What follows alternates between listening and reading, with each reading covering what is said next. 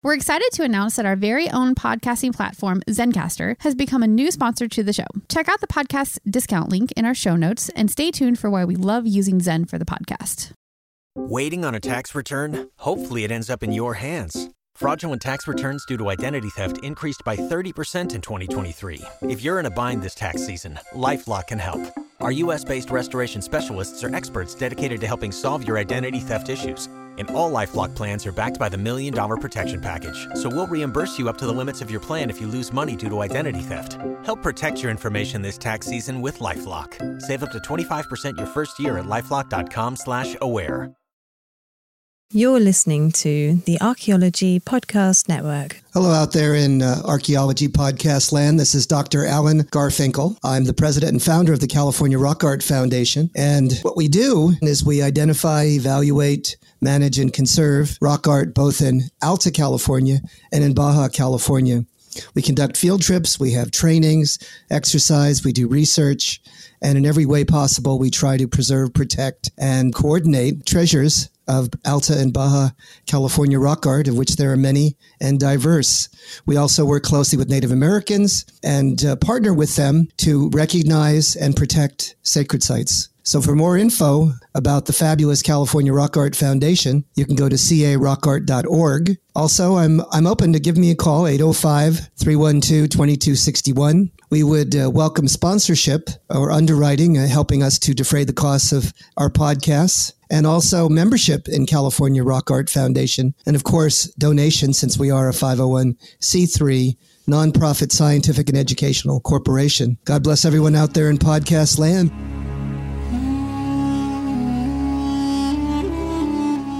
You're listening to the Rock Art Podcast. Join us every week for fascinating tales of rock art, adventure, and archaeology. Find our contact info in the show notes and send us your suggestions.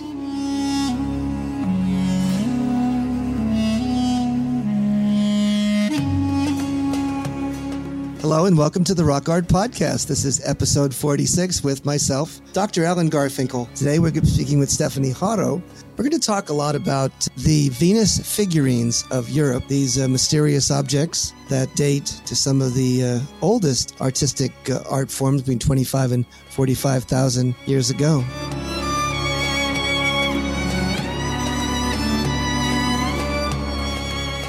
Hello out there in Archaeological Podcast land. This is your host, Dr. Alan Garfinkel, and we're blessed and pleased to have Stephanie Haro. Hi. You've got a bachelor's degree from UCSB, and one of the things you've studied, along with your interest in anthropology and archaeology, of course, is the classics. And I don't think we've had anybody on this show yet to talk about classical archaeology, European archaeology, and the archaeology in that part of the globe. And one of the more fascinating data sets is sort of the beginnings of artistic three-dimensional, they also call them plastic objects, statuettes, if you will. They're called the Venus figurines, and they occurred throughout Europe from about 45,000 to 20,000 years ago. And with that, here is Stephanie. Hi. Hi, it's good to talk to you. It's a pleasure to talk to you. I'm honored and blessed to have you on our show, and I think we'll have a chance to, in the next hour, do a few things. Well, give me a little snapshot bio of how you ever got involved with anthropology, archaeology, the study of art, and in turn, just your interest. Where did it come from, and how did it develop?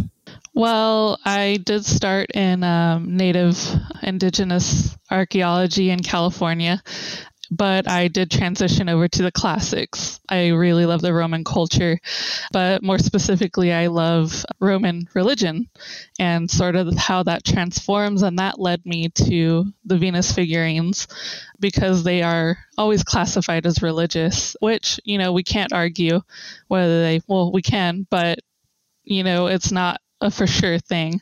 And I just think that's so fascinating being able to do that. So I've kind of just made my focus classics. And it's been really interesting being able to see the connections between what you find in Europe and what is discovered not only in America, but in South America and even parts of Africa and other cultures, how it all kind of interconnects. And where have your travels taken you, and what sort of academic trajectory have you had? So I have done a couple of sites, native sites in California and Cathy's Valley that did deal with osteology. I also did 2 sites in Italy, Polana Trocchia. I did pottery analysis, and in another area kind of near Naples called Mirabera Aclano off of the Via Appia, I did some studies there on pottery and osteology. So what has tugged at your soul vis-a-vis these classical cultures, and it's unusual to have someone, I guess, from the States who has such a passion for this particular region and culture. What is it that draws you to this study? I think it's really the iconography of it. The Roman iconography, of course, it's highly related to Greek. And then you kind of see a sort of transformation from other cultures incorporated into it. And my main focus is sort of a religious studies, specifically larariums found in Pompeii. That's what I originally started with. And for those of you that are as naive as I am, what the heck's a lararium? Oh, yes. Larariums are household shrines. They are usually pretty small, but highly decorated. Uh-huh. What do they date to? Where are they? That's very odd because not a lot of research has been done on larariums. Uh-huh. It's rather new. So even I'm still have peers that are looking into that, but okay. In Pompeii, they do date to, of course, 79 AD, the explosion or eruption of Mount Vesuvius, but they have been shown to have been there for a good 200-300 years before that. Even before they were a Roman lararium, they were actually sometimes Etruscan, which was the original culture that was in Pompeii, and they sort of took it over and incorporated it into theirs. So describe a lararium, and what would we see if we're looking at such an edifice? So a lararium is usually an inset niche into a wall, usually in an atrium. So it's sort of a public area, but it's away into the household. So it's only for the household. Usually little statuettes, little bronze or clay. Sometimes it would be different materials like stone would be placed in there that are of the gods that were the household gods that they worshipped. And on those larariums, you'll also find very intricate designs of the lares, the gods, and the pater familias, which is the head of the household. But not only do they take place in households, these larariums are found in public places, placed there by the wealthier people for the worship of, I guess, the everyday citizen of Pompeii. So not only were they able to do that in households, they were also placed on certain corners for neighborhood shrines. So are these any form of ancestor worship, or are they sort of supramundane beings unto themselves, because you called it a pater familias? Pater familias specifically refers to the male, usually male, head of the household. So there was actually a separate sort of ceremony, or I would say symbolism that they used for ancestors, usually within a certain room. I believe it was the atrium. They would have masks of the deceased displayed on the walls above as sort of that ancestry recognition. But the larariums were specifically to house a symbology of the genus, which is the head of the house, the pater familias. It would be an exact sort of image of the head of the household displayed on the lararium. Give us some more data on this lararium and what it consists of, and then what the hypothetical function is. And are there written documents that relate perhaps to this particular feature? So the lararium, the one I specifically analyzed and wrote a report on, was the lararium of the House of the Veti. It was actually a household with 2 male heads of the household. And it was sort of interesting that they had the same kind of lararium type as everyone else. So what you would find in this niche, this specific niche, was crafted to look like a temple surrounding it. So they actually had some marble, and the marble was sort of, I guess, etched and changed to look like a temple. So you would have the upper frieze, and then you'd have the two pillars on the side. And then within this, you have a beautiful fresco of what is called the genus is at the center. And he is the paterfamilias. So he was the head of the household. He's the guy making offerings to the gods for the household. And as the paterfamilias, someone who's alive? Yes, it is the father. It is maybe if it's a grandfather, if it's whoever is considered the head of the household is the person being depicted. Huh. But they're usually pretty similar, so you can't really tell differences. So how does that segue at all, if in terms of your trajectory of study in anthropology, archaeology, and art, religion, to one of the things we're planning on talking about was the Venus figurine? Obviously, I'm very interested in the establishment of a religion. I like seeing how it kind of goes cross-culturally. And what we have very little of is of prehistoric religion, obviously for very obvious reasons that we don't have any sort of written record or history that we have writing systems from that era. So it's kind of hard to decide what was religious and what may have just been a cultural thing. Right. So I found that very interesting. So that drew your attention to this collection of figurines. How many are there in the world? I believe found. There's been varying numbers, which is really odd because I found some reports that say 80. There's reports that number them at 200. Yeah. I've looked through several images of what they consider Venus figurines, and some of them, even to me, don't look like they fit the iconography of what would be a Venus figurine. So it's very kind of sporadic. So it's just, there's a considerable range, but there's a rather small number worldwide, obviously. Yes, very small. And what is the characteristics of a Venus figurine? So the Venus figurines, you'll usually find them displaying very specific characteristics of some people believe that it was a pregnant female. So they have large breasts, they have an emphasized or protruding stomach area, and a lot of the time you'll see an emphasized pubic area as well.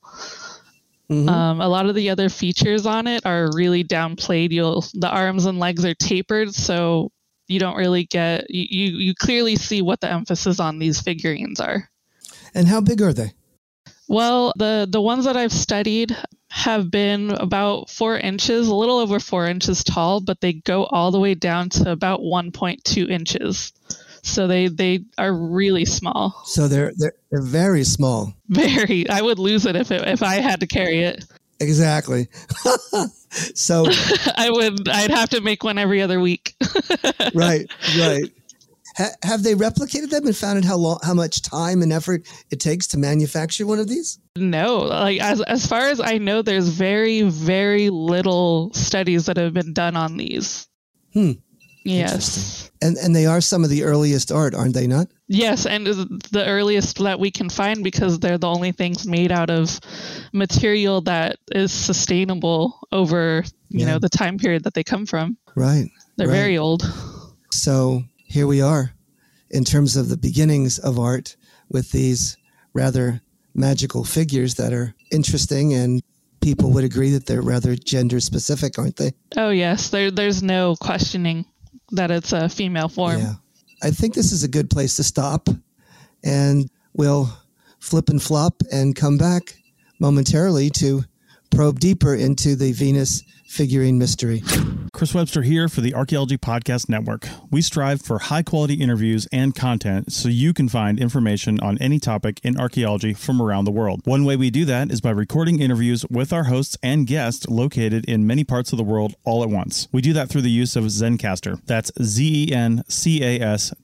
Zencastr allows us to record high-quality audio with no stress on the guest. Just send them a link to click on, and that's it. Zencastr does the rest. They even do automatic transcriptions. Check out the link in the show notes for 30% off your first 3 months, or go to zencastr.com and use the code ROCKART. You've worked hard for what you have. Your money, your assets, your 401k, and home. Isn't it all worth protecting? Nearly 1 in 4 consumers have been a victim of identity theft. LifeLock Ultimate Plus helps protect your finances with up to $3 million in reimbursement. LifeLock alerts you to identity threats you might miss. And if your identity is stolen, your dedicated U.S.-based restoration specialist will work to fix it. Let LifeLock help protect what you've worked so hard for. Save 25% off your first year on LifeLock Ultimate Plus at LifeLock.com/aware. Terms apply. Pulling up to Mickey D's just for drinks? Oh yeah, that's me. Nothing extra, just perfection and a straw. Coming in hot for the coldest cups on the block. Because there are drinks. Then there are drinks from McDonald's. Mix things up with any size lemonade or sweet tea for $1.49. Perfect with our classic fries. Price and participation may vary. Cannot be combined with any other offer. Ba-da-ba-ba-ba. Welcome back, all you podcasters in the Archaeology Podcast land. This is your host, Dr. Alan Garfinkel, with Stephanie Haro, and we're going to be talking about and continuing a conversation about a remarkable assemblage of Venus figurines that Stephanie has spent considerable amount of time analyzing, thinking about, reflecting upon, and considering. And she's going to, I guess, riff a bit about what her motivation is and how did she get access to this information and what specifically she might have discovered. Thank you. Now, where are you? Where are you located right now? Where you're in someplace else besides where I am, right? Yes, I'm in Merced, California, currently. And Merced is in the Central Valley, isn't it? Yes, very hot. Yes. Very hot place. Very hot. And I'm just to the south of you in Bakersfield, which is equally hot. I don't know about equally. That's probably. I would say yours is pretty hot. But we have a hot topic to talk about. So I'll turn my attention back to the Venus figurines. I've always been fascinated by them for a variety of reasons and read, some simple things about them, but certainly not to the depth that your knowledge has taken you. And it seems as though there's a lot of different opinions about them, and the theoretical models have changed over time, and people have come up with very different ways of thinking or looking about them, haven't they? Oh, absolutely. And like you said, I hardly had heard anything about these figurines. I mean, we all heard of the Venus of Willendorf, so I assumed it was very well studied. But when I actually began to dig, there's very, very limited information. It's just a bunch of people basically taking a stab at what they think might be going on with these figurines. So give us a thumbnail sketch of what the various perspectives on the function and the meaning of these figurines might be.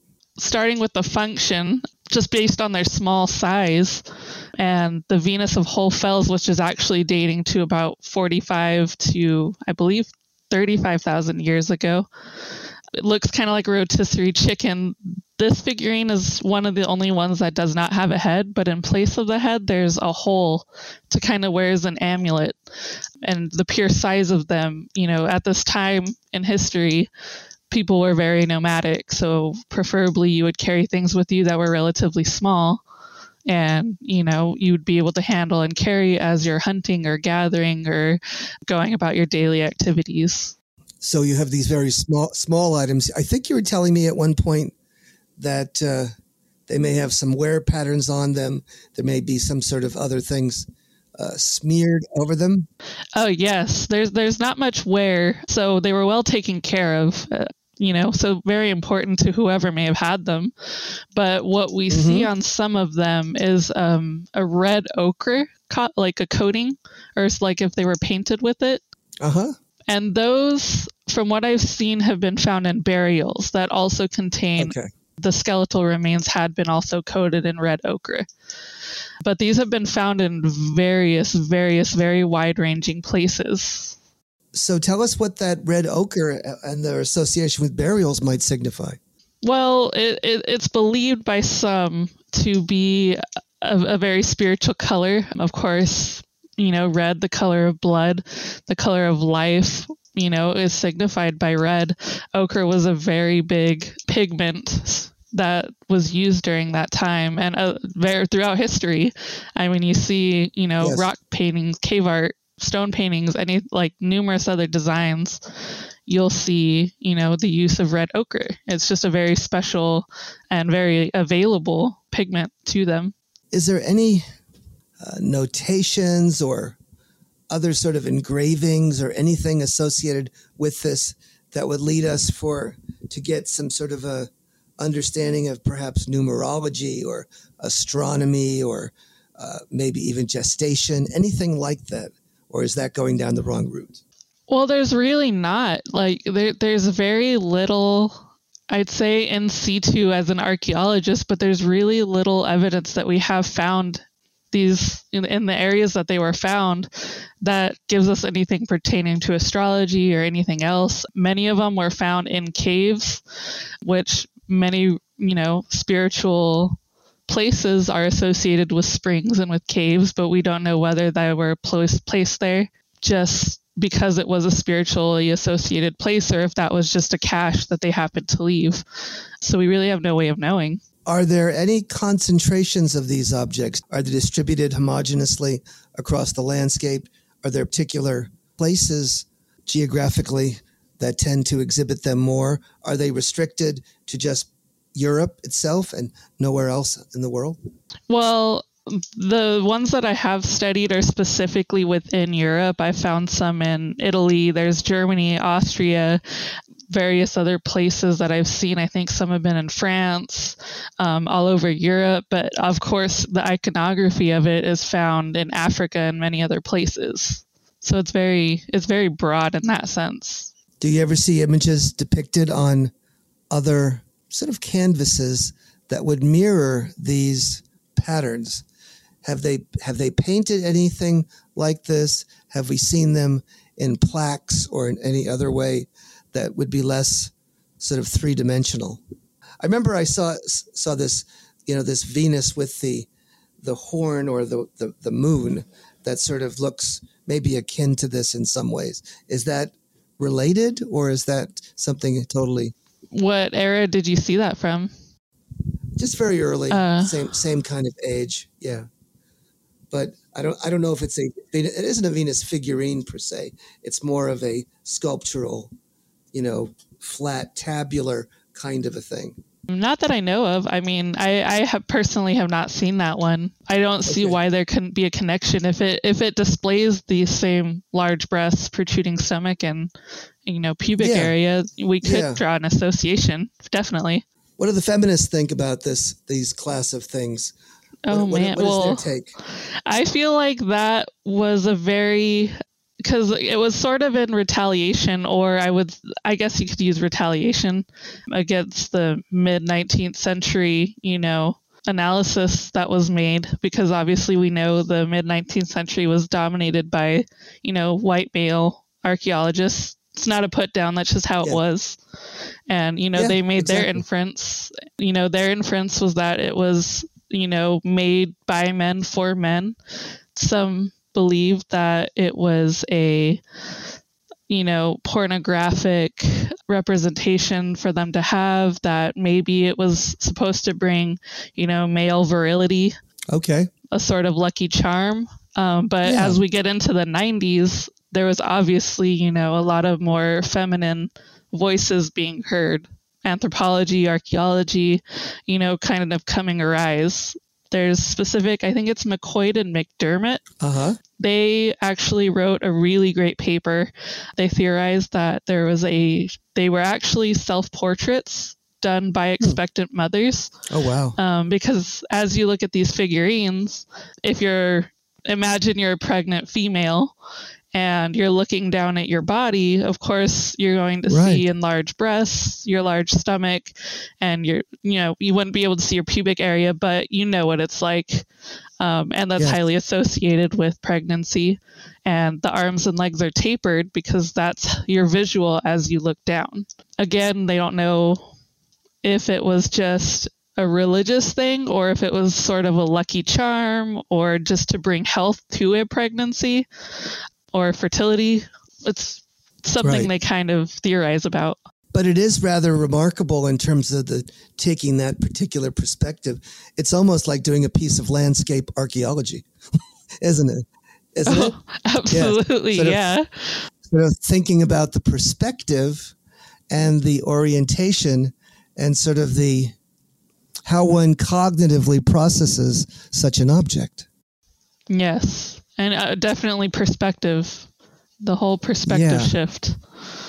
Yeah, I like that. I like it a lot.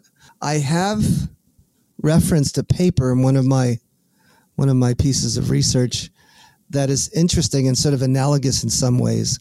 They were trying to figure out the function and meaning of some of these statuettes, and I think there was even a Venus figurine in there.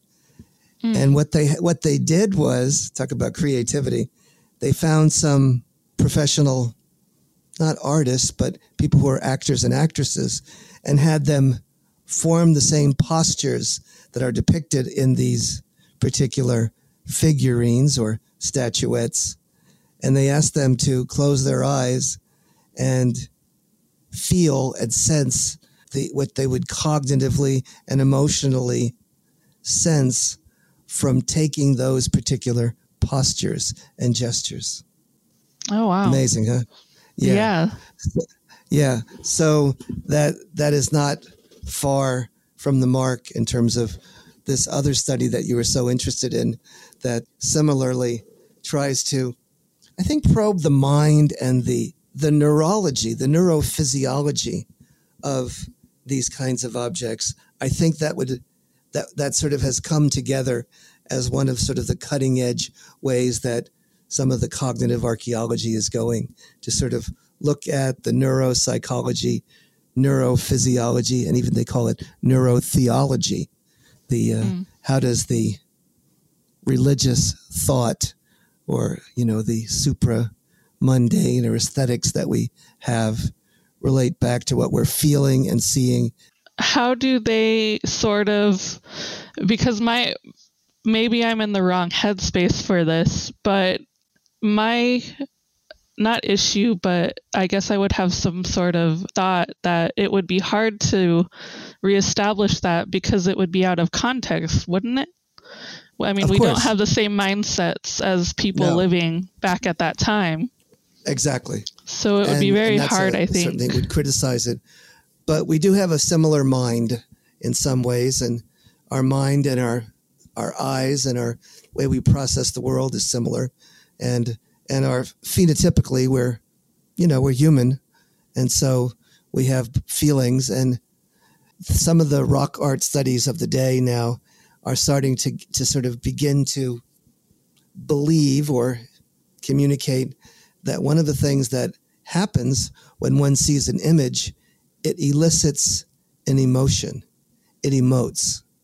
It's almost as though you can grab an image from hundreds, thousands of years ago, and when one sees it, your eyes are riveted on certain aspects of that image, and it triggers a neurophysiological action that affects something in your psyche and tells you something. It could say fright. It could say run. It could say love. It could have pleasure. It could have some sort of connection with a transcendent experience, meaning, taking you out of your body and looking at some sort of divine connection. Does any of that make any sense?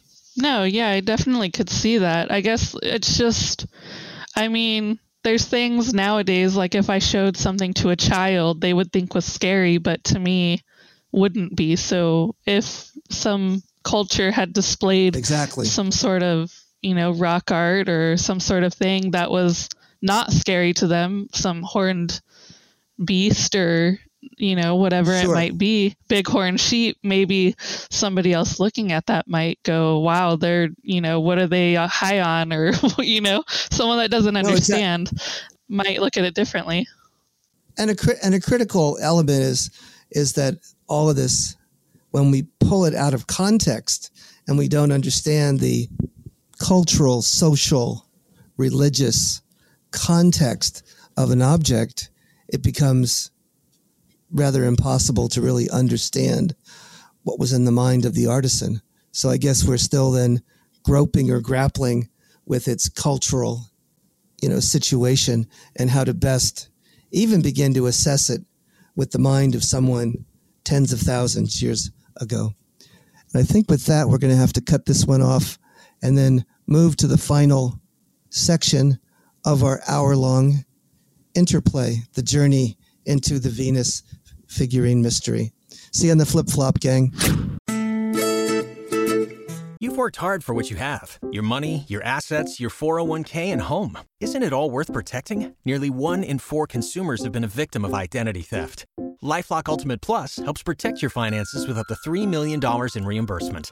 LifeLock alerts you to identity threats you might miss. And if your identity is stolen, your dedicated U.S.-based restoration specialist will work to fix it. Let LifeLock help protect what you've worked so hard for. Save 25% off your first year on LifeLock Ultimate Plus at LifeLock.com/aware. Terms apply.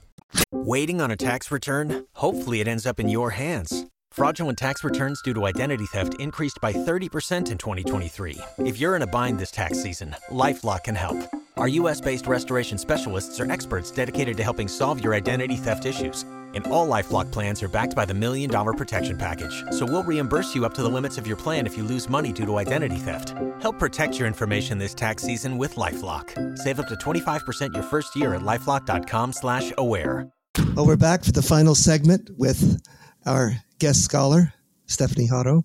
We're just digging down, trying to sort of get our mind around what it would be like to be 25,000 or 40,000 years ago and being a hunter-gatherer or forager and dealing with their conceptualization of the universe, their landscape, their religion, their life ways, and what the heck these figurines, these portable, small, in some cases beautiful, voluptuous female figurines could mean, and how do we figure that out?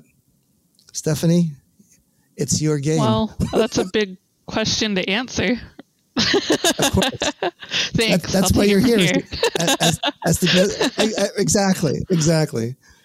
Some questions lead to other better questions. So what are the better questions that we have about these figurines after probing more deeply?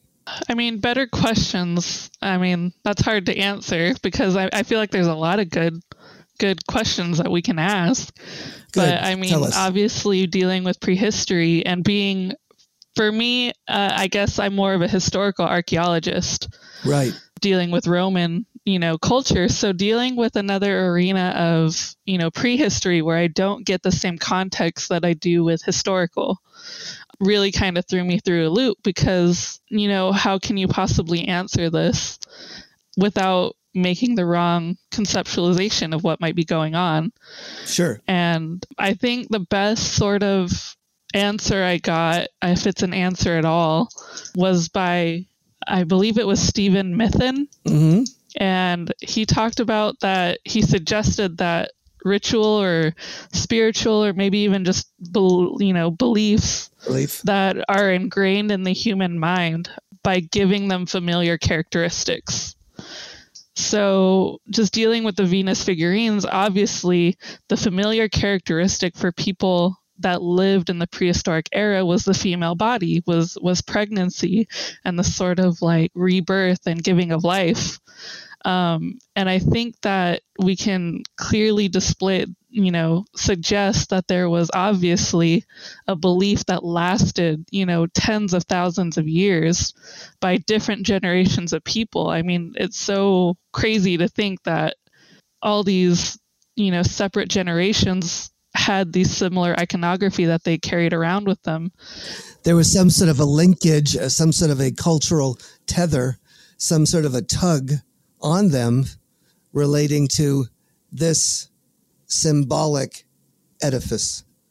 There's something there that tugs at one's soul, one's heart, one's psyche, and it obviously continued to do that and be a central hallmark object, so much so that it continues for thousands of years, not unchanged, but of a similar pattern, correct? Oh, absolutely. I mean, if you just look through the Venus figurines, you see there's very little change. Obviously, you get some polishing because, like I said, the Venus of Hofels look like a little rotisserie chicken that's kind of beat up. And then you get into these very beautifully polished ones made out of soapstone and different types of stone. So it's very interesting to see how it's just kind of grown. But I think all of us would agree that it had to do with something of the feminine line and something about perhaps fertility or vitality and life renewal. It had to be part of the story, no? Oh, that's definitely a good, theory on it. I mean, it's perfectly safe to assume that.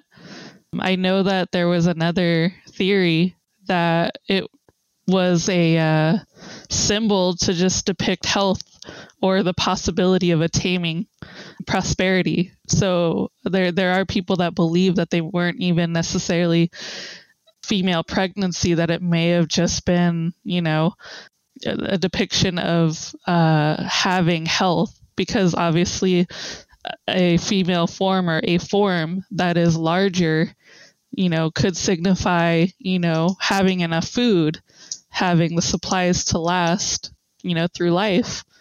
And that, that has also been suggested, but, the use of the female form definitely sways it towards, being something that has to do with, rebirth and, life, pregnancy and life. Yes. And I know that I've kind of riffed on that in some of my own work, where I've looked cross-culturally at foragers, at hunter-gatherers, and found that one characteristic that seems to be synonymous with that, systematic sociocultural level is what's called increased rights or renewals, or both social totems and increased totems.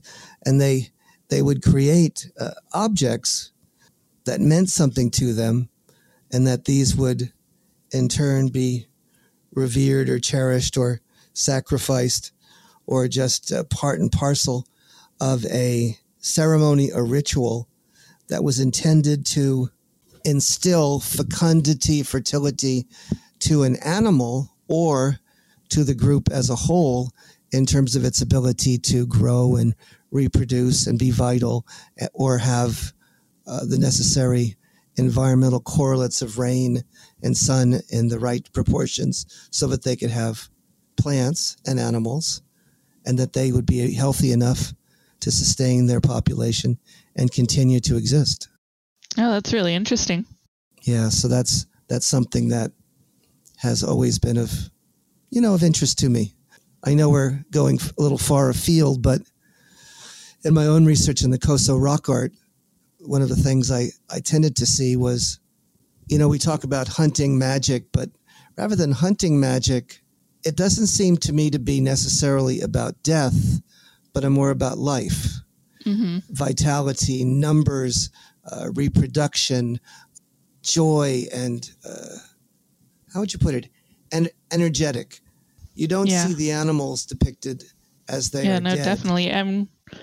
I mean, if putting yourself in the place of somebody in that time period, would you want to surround yourself with, death and, things that may not signify, longevity or health or, hope, I guess? I mean, it's understandable that they would, prefer to visualize that. And they talk about sympathetic or homeopathic magic. And so you visualize, you and I have talked about this in the religious side, you almost visualize or magnify the thing that you say or see. So as one speaks it or sees it or senses it or makes a picture or a sculpture of it, you are manifesting that phenomenon, almost psychically, supernaturally, visually. You understand what I'm saying? Mm-hmm. Sort of the name it and claim it. Yeah, the name it and claim it thing. In a sense. But it goes a lot further than that, and is deeply embedded in sort of the consciousness of humankind, isn't it? Oh, yeah, absolutely. So tell me about it. I mean, prayers. Yeah, what's that all? What is prayer about? Why would someone pray? People pray to bring, hope and joy and alleviate struggle and hardship. I mean, usually that's, what I associate with prayer. It could just be praise towards God, but, let's be honest, when a lot of people pray, it's probably, for help or for prosperity or to ask for something. And as we've said before, there's no atheists in the foxholes. Right. So when you're facing death, you tend to sort of all of a sudden want to pray. Yep, absolutely. And what's very fascinating about the gestures and the particular elements of rock art and statuary that we're talking about, sometimes they seem to have an enveloping way, a way of sort of almost capturing or mothering someone with their arms, or their arms are arrayed, suspended upwards towards the sky. They call it the adherent posture. And when people have studied that or, considered that in great depth, this goes on cross-culturally throughout history, that these postures or gestures seem to be coming through again and again and again in a variety of ways, but also in a lot of patterns that seem to me to be replicated worldwide. And there seems to be something about when you place your hands in either enveloped way to try to hug someone or greet someone, or if you place your hands upwards towards the heavens, we're communicating, aren't we? Oh, absolutely. And like you said, to see it in so many cultures. I mean, I believe I've seen a lot of iconography from the Aztec culture representing many of those with the upraised arms and kneeling or some sort of adoration pose. And in Africa, I mean, just like we see with the, Venus figurines, there's some sort of belief associated with certain positions. Or with the Venus figures, again, you see certain characteristic gestures or certain characteristic embodiments in terms of the poses, don't you? Oh, absolutely. Yes. It's if you look at them, they're very close. Like you would think they came from the same time period. It's very interesting to see. No, they absolutely don't. So perhaps one of the key characteristics of these objects is the gestural, the sort of that aesthetic that seems to be across numerous cultures and tremendous time spans, yet is a characteristic pattern of this cognitive package. Am I correct? Mm-hmm. Yes, absolutely. Yeah. And what would that imply? What does that imply when you see something like that recurring again and again and again? What is the message, or what would be the signal or something that we get that would make sense to us in 2021 instead of 45,000 years ago? Well, that's, I mean, it's a tough one. I think it's just the belief that we're all human and we all have the same basic beliefs and basic needs and wants in life that lead all of these cultures to have such similar, iconography and, beliefs, and it connects us all, I think, and shows us that we're all not that different. Right. It's taken me a lifetime to come to that same conclusion. When I walk down Little Petroglyph Canyon, the one thing that comes to my mind when looking at the Coso, it says these people were the same as me. They want to eat. They want to have fun. They want to have families. They want to have joy and dances and things like that. And yeah, they had a little rough, but they were probably pretty much the same as me. And they wanted to sustain their culture and follow the ways of some sort of a central figure or hierarchy of supernaturals that might help them to weather the storms, right? Oh, exactly. That's exactly the way I see it. Yeah.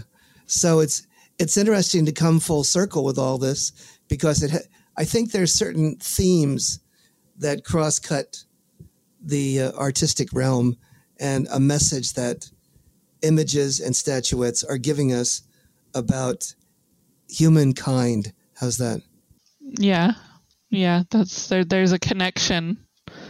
Yeah. No matter where you're from, no matter the culture, no matter topographically speaking, that there's that same belief. That's the takeaway, isn't it? Yeah. That's definitely the circle of life. It's interesting to think of. Like I had thought about it, but this really kind of like blew it up. Yeah, no, it's great. We're about ready to close out the episode. Anything you want to put the bow on it and say to the audience about your work and where you're headed, where you've been, where you are, and where you're going? Well, where I'm going, I mean, I love the analysis of Venus figurines and seeing that connection.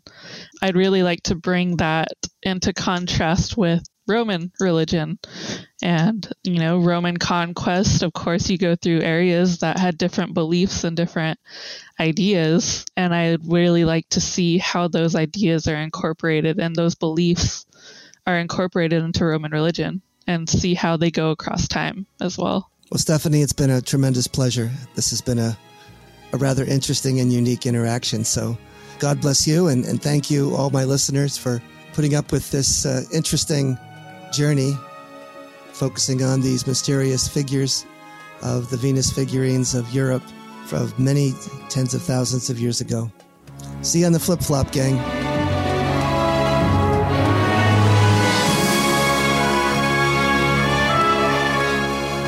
Thanks for listening to the Rock Art Podcast with Dr. Alan Garfinkel and Chris Webster. Find show notes and contact information at www.arcpodnet.com/rockart. Thanks for listening, and thanks for sharing this podcast with your family and friends.